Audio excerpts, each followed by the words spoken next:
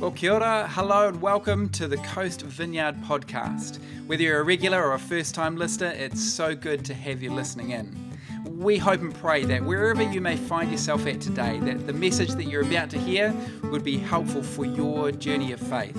So, without further ado, let's get into this week's message.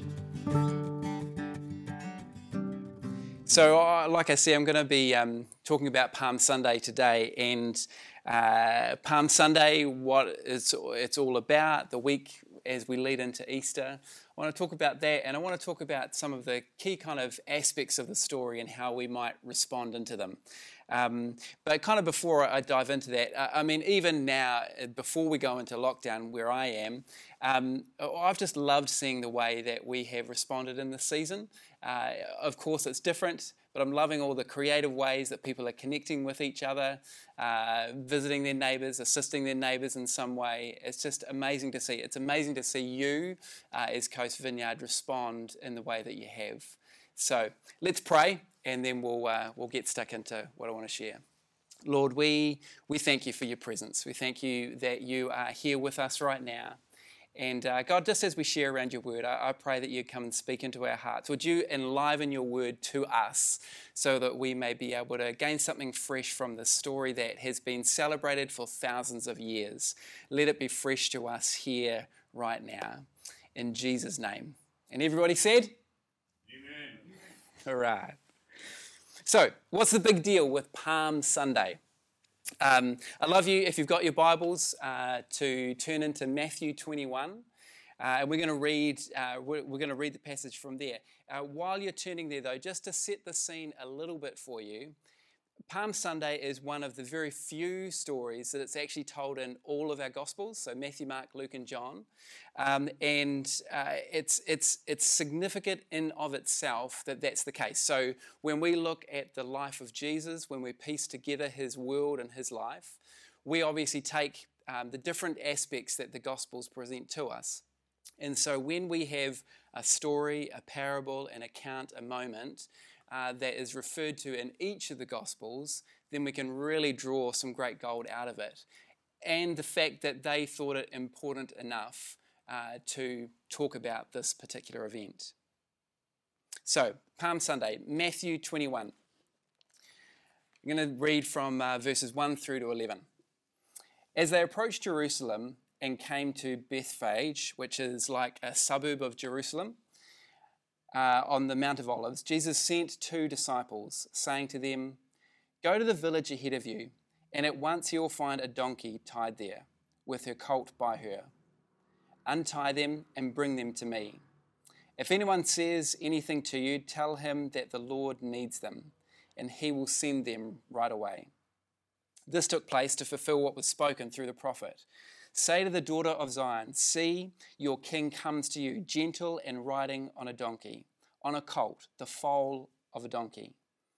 The disciples went and did as Jesus had instructed them. They brought the donkey and the colt, placed their cloaks on them, and Jesus sat on them. In verse 8, a very large crowd spread their cloaks on the road, while others cut branches from the trees and spread them on the road. The crowds that went ahead of them and those that followed shouted, "Hosanna to David, son of David. Blessed is he who comes in the name of the Lord. Hosanna in the highest." When Jesus entered Jerusalem, the whole city was stirred and asked, "Who is this?" The crowds answered, "This is Jesus, the prophet from Nazareth in Galilee." I want to talk about 3 aspects of this particular story. There's other things that we could talk about, but I just want to focus in on 3 particular aspects. And they are the donkey, the coats, and the praise.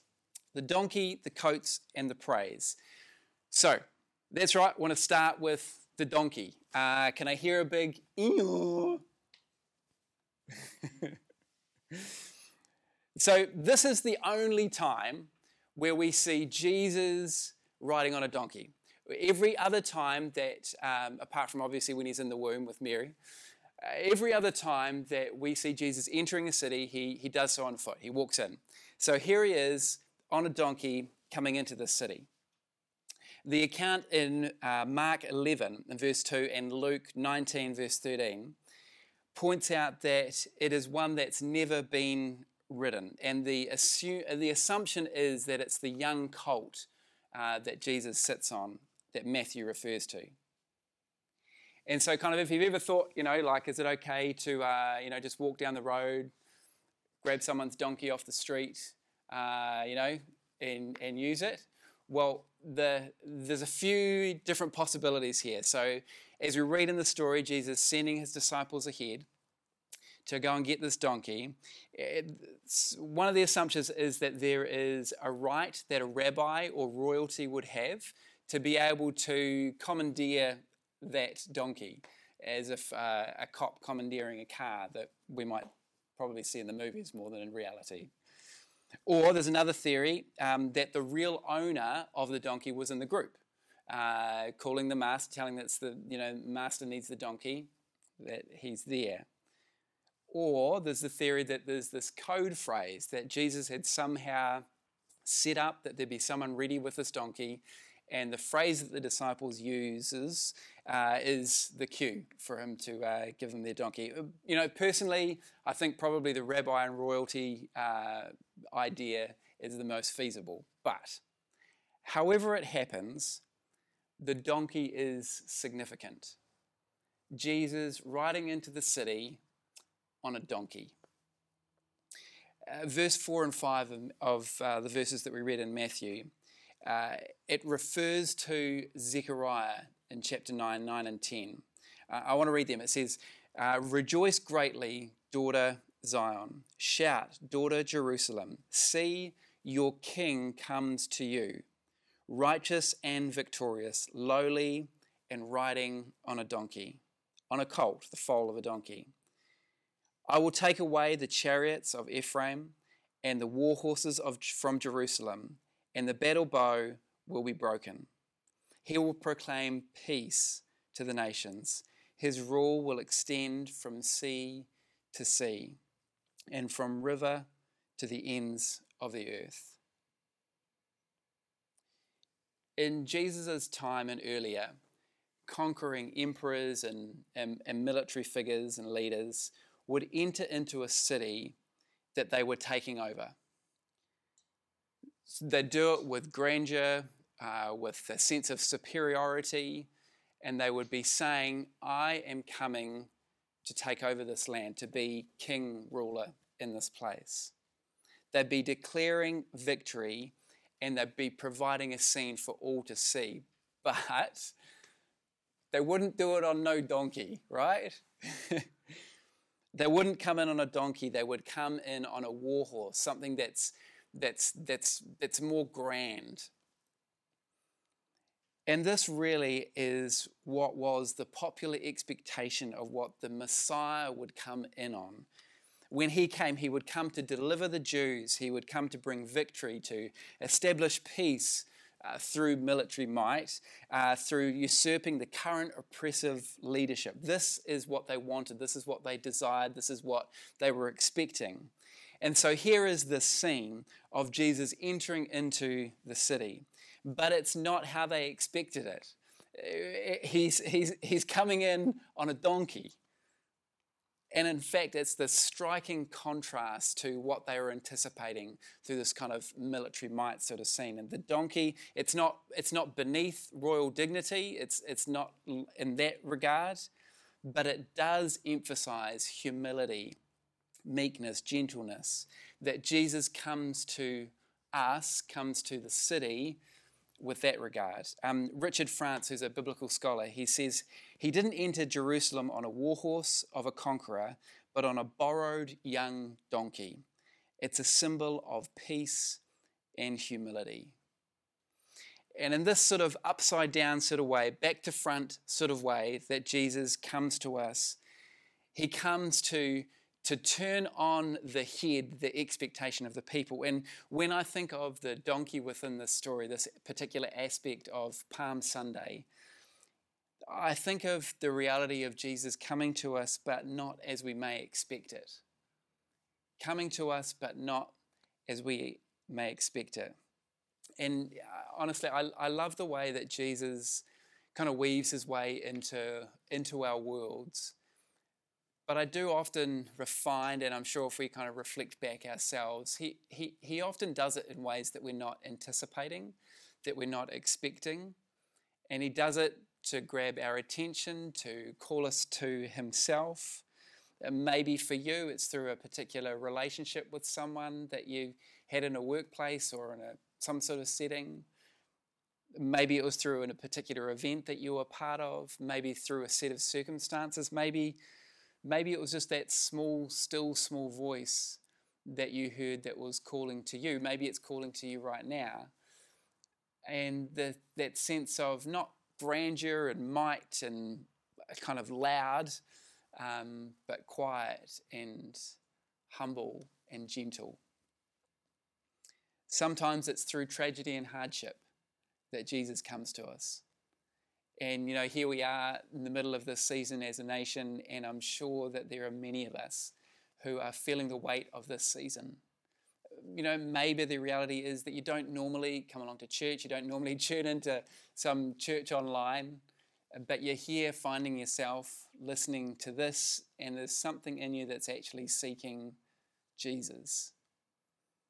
He comes to us in ways that we don't expect. The donkey that we see in this story is about Jesus coming to us, yes, but in a way that we don't anticipate or expect. The second aspect that I want to pull out, like I mentioned, is the coats. The coats. So Matthew 21 and verse 8, it says, "A very large crowd spread their cloaks on the road, while others cut branches from the trees and spread them on the road." Little secret, the wine that you can see up here, the grape juice, is actually a Coke. As I was saying cloaks, I was thinking Coke, We've got to make do, right? So they spread the cloaks on the ground so that Jesus can walk over them while he's sitting on the donkey. This is where we get Palm Sunday from. The reality is that it's actually only John 12 and verse 13 that specifically mentions the palms. Here we have the lovely palms behind me. But they're put down in this makeshift red carpet. This is the way that they would do a red carpet in Jesus' time. And in fact, I've got a piece of art that I want to just put up on the screen here for you to see. It's called The Entry of Christ into Jerusalem, and it's by Jan van Orley, somewhere in the kind of early 18th century. This piece is 3 meters by 7 meters big. And I think that it just captures something of the essence of what's going on here. A lot of the kind of artwork and stuff that you see of this particular scene is a bit calm, is a bit sterile, and I think this one gives us at least an aspect of the reality of what's going on. Perhaps not quite with enough mayhem, but you get the idea. Again, they put down in the same way that a challenging emperor with his loyal followers would do. So with an emperor coming on the war horse, they would put down cloaks, palm branches, trees that they could find to make this red carpet. So they're making this specific point about Jesus coming and the statement that is. It's very purposeful about Jesus becoming the Messianic King. Here comes this Messiah. They're recognizing this moment. Even though it's not as they are anticipating, and what's about to happen is definitely what they're not what they're anticipating. They recognize that here is this Messianic King. And it's a great crowd. It's not just a few careful observers. It's not just a quiet sort of moment. It's a great, large crowd. And they see what's going on, and their immediate response is to lay something of themselves down, to lay the cloak down, to lay the palm branches down. And to me, the cloak, that is what the cloak speaks to me about. It's about a response to lay something down. They laid something of themselves down in recognition of what was going on. And I wonder if there is something that for each of us, there is an aspect of laying ourselves down in order to welcome the King. In order to welcome the King into our own hearts And again, I'm sure that there are many who are watching this right now who would be familiar with the sense that it is to lay something down for Christ, to lay something of convenience, to lay something of priority, to lay something of time and effort, so that we would be able to give priority in the right place to Jesus. And again, in this current season that we're in, it's a wonderful opportunity to be able to practice this, isn't it? You know, I've loved already hearing the stories of the way that people have connected in with their neighbours. For us, we have an elderly gentleman who lives next door to us, and it was just a great opportunity to be able to say, look, is there anything that we can do to help? And I was talking to him just the other day and saying, you know, like if there's ever a time that we can help one another, it's got to be now, right? And so we have this opportunity to be able to do that. And for all of the medical staff and others who are practically laying something down in this season, there is something of the humanity of that moment that resonates with us so clearly and loudly, isn't there? And there is something in the response of these people in the scene of Palm Sunday as they see Jesus coming into the city, and their immediate response is to lay down that cloak off their back to be able to welcome him in. There's just something in the response of that calls to us and does the same thing, doesn't it? It calls to us to lay something of ourselves down for him. So there's the donkey, there's the coats, and there's also the praise. I want to just talk about this praise that goes on for a moment. So they are bringing praise to the King. They sing and they welcome him as the Son of David. King David, who had made this city, Jerusalem, made it the capital over 1,000 years ago, and here they are for probably about half of that time, waiting for this moment of the Messianic King returning to be in charge again. I quite like the way that Luke says this, and particularly the last phrase that he uses in this. I want to read Luke 19 and verse 37 through to 40. When he came near the place where the road goes down the Mount of Olives, the whole crowd of disciples began joyfully to praise God in loud voices for all the miracles they had seen. Blessed is the King who comes in the name of the Lord, peace in heaven and glory in the highest. Some of the Pharisees in the crowd said to Jesus, "Teacher, rebuke your disciples." I tell you, he replied, and this is the phrase that I really love. He says, "If they keep quiet, the stones will cry out." If they keep quiet, the stones will cry out. There is something in this moment that all of kind of earth recognizes, that even if these people in front of me won't cry out and sing, you know, Hosanna to the highest, it's like even the things around us are going to cry out. To me, this praise sort of moment speaks to me about welcoming him as Lord, welcoming him into our lives, into our hearts, into the landscapes of our world as Lord. It's good for us to remember to praise. Before it makes sense, before we've got it all worked out, before we have all the answers that we want, we can praise. Yes, it is a song, but it's more than a song. It's the way that we would live out our lives.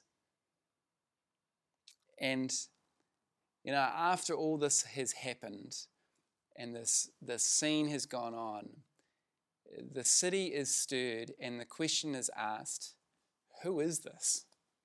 Obviously from those who aren't recognizing the moment, who is this? And I guess kind of one of my hopes in our lead up to Easter would be that we would have an opportunity to be able to ask that question to ourselves. You know, who is this Jesus? Who is this man that we celebrate at Easter time? Who is he to me? That we'd recognize that Jesus comes to us on a donkey that's not the way that we always anticipate. We recognize that there is something of ourselves to lay down, and we recognize that there is a response from us to praise him. Within all of that swirl, there is this core kind of question of, who is this Jesus? What's the reality of his life and the way that it would interact and affect mine?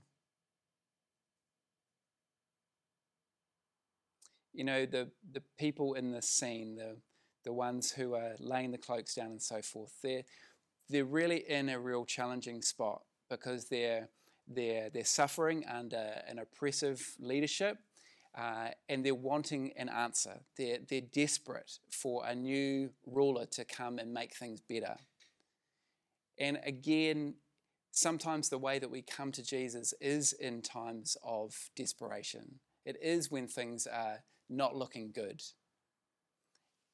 And the beautiful thing about God is that he doesn't wait for us to kind of have our lives all sorted out, or wait for us to have all the answers.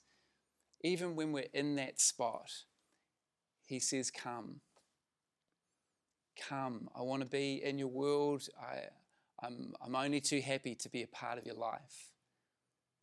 And that's a truly beautiful thing. Yes, in the scene in Palm Sunday, Jesus did come and answer their question, but he didn't do it in the way that he was expecting, but he did it even deeper. He did it to a much greater level, and beyond just answering our kind of natural needs that we may have in the particular moment, Jesus wants to minister into our lives at a much deeper level. And again, our hope, our prayer, that leading into this Easter, that would be a true reality for all of us, for yourself and for me included.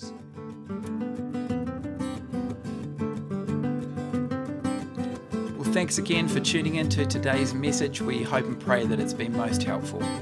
If you're keen to find out more about us as a church whānau, you're welcome to go to coast.org.nz,